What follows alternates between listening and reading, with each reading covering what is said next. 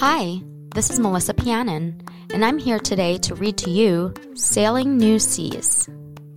But first, a quick word from our sponsor. Hang tight.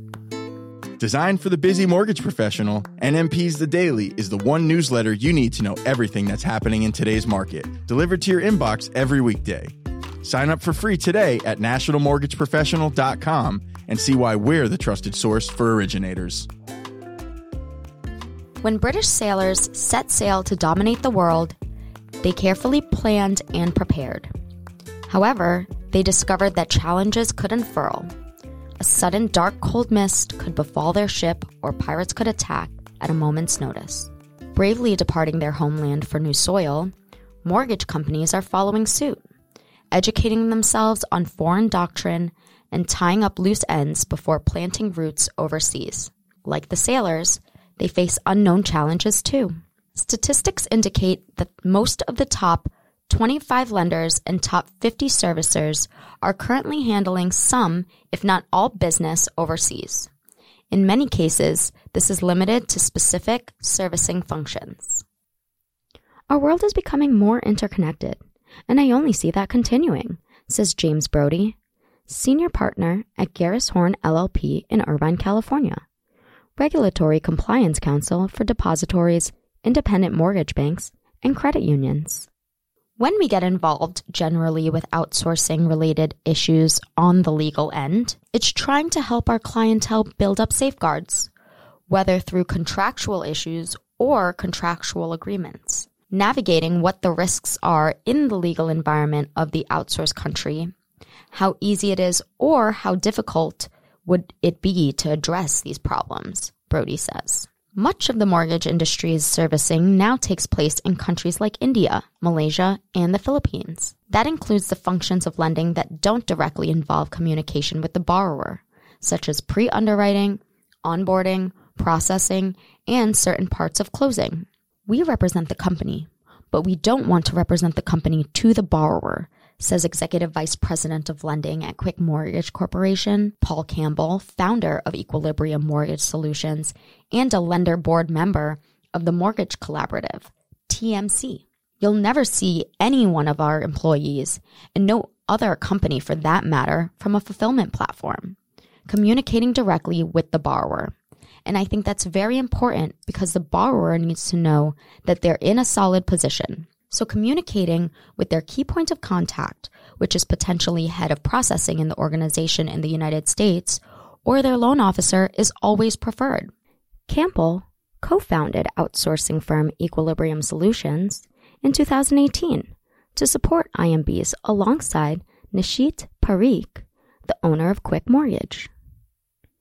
Offices are in Mumbai, Pune, and Ahmedabad, India.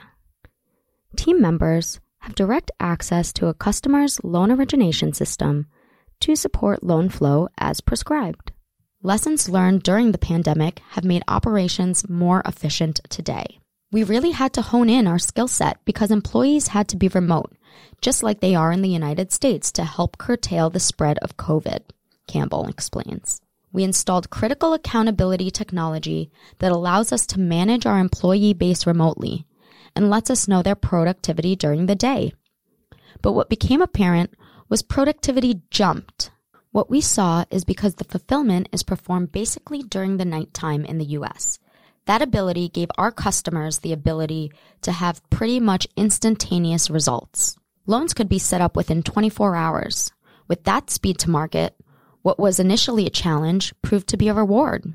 Campbell and Parikh choose to open up Equilibrium Mortgage in India for several reasons. The familiarity with our products and processes and our management style, Campbell says. It's fully understood, and there's lots of folks that are from India that live in the United States as well. So communicating is not really a challenge. The Indian population is very well educated, has a strong command of English, and understands process and flows really well. So you can take a process out of India and replicate it at a pretty high rate with a pretty sound quality return. Other companies have gone to places such as the Philippines where they've found communication to also be strong. You'll find more of those upfront type functions, especially ramping up in the Philippines, Campbell says. There's groups in Malaysia as well that do a really good job of understanding the processes with regard to processing, pre-underwriting, and closing. This includes smaller companies that don't have the funds or resources to insource functions, according to Brody, who represents many of them. A lot of what we do is really on the risk management and prevention side of trying to help them insulate their companies against any liabilities, he says. There's no perfect solution. There's no one agreement that will address these issues in full, and I think that the regulators are having a difficult time with that as well, trying to come up with a landscape that will adequately protect people, yet allow businesses to have some ability, because if there's too much risk, there's too much liability associated with it. Then it makes outsourcing less attractive, and then that results in maybe higher costs and fees to consumers one way or another. Not every company has jumped on board to set their windy sails. One example is Universal Component Lender Services, a vendor based in Connecticut. When I'm talking to people about outsourcing services to us, it comes up all the time. Is this an offshore servicing? Do you do your business out of the country? Says Joseph Amoroso, Vice President of Business Strategy and Development. Just by virtue of the amount of times I'm asked that question, it clearly is something that is important to people. But we do not outsource anything overseas. I think that there's a certain element of reputational risk that a lender may have by saying, yes, we outsource overseas. Some Americans take it very seriously, and I think that a lot of borrowers take it very seriously. Amoroso acknowledges, however, that there is a place for offshoring mortgage services. Oftentimes, it's the most surefire way to cut costs, and it's important when there are other countless companies providing the same service. In the mortgage world, it's crazy competitive right now, he says. Everybody is looking to be a little bit better than the next guy or to offer something a little bit better than the next guy. His customers value the fact that all functions are performed on American soil. Those that choose to venture offshore should know that there are risks. Access to information, audits, different regulations, and language barriers are just a few. You also have kind of a systemic risk if too many people put too many of their important functions in outsourced companies and they have a problem. Brody, the regulatory compliance attorney, points out. It could be something unique to that country, the political regime. It could be just the fact that they have a bad business or something goes wrong. How do you deal with that when the laws, the political environment, and the economic conditions of a different country are much less within your control? Concerns with data privacy and cybersecurity are associated with outsourcing issues. In an industry like mortgage banking, where many regulations govern business, it can be challenging to offer operations overseas. Try to balance that, Brody says, the cost of savings and the efficiencies against what your risks are, because one big problem could be a challenge that some companies may find insurmountable. One of the common issues his firm handles are data breaches. If there's a malware attack, normally the first thing you want to do is segregate off the database and do an audit to figure out how that breach happened, what information was released, and who it could have gone to. Countries have different regulations pertaining to who needs to be notified in these cases.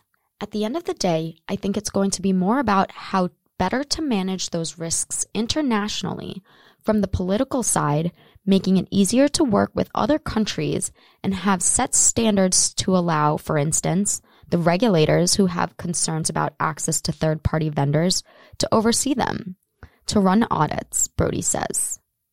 A reputation for poor service can be devastating, no matter the locale. It's a time when loan officers and companies are searching for ever creative ways to bring in the dollars and more competition, Brody says. Hopefully, that would be a race to the top with quality of service, better handling of consumers' concerns. But when you also have this type of competitive environment and problems, you also have a lot of people come out of the woodwork who don't care about you. When he's speaking to lenders at conferences about risk management, the reception is cautiously appreciative. When you have a room of people who have competitors sitting next to them, they don't always want to share their stories or ask the questions that would belie the problems that they're facing. But in this industry, everyone's facing the same challenges in one form or another. Groups like the Mortgage Collaborative provide places for mortgage pros to network, problem solve, and trade industry secrets. The more that people share, the more you realize they're all having the same issues somehow in some way, Brody points out. Just some companies are better able to address those from a financial capital investment perspective. Thanks for listening to Sailing New Seas, which came out in the October 2023 issue of Mortgage Banker magazine. Get more like this at nationalmortgageprofessional.com and continue listening wherever you get your podcasts. This has been Melissa Pianin.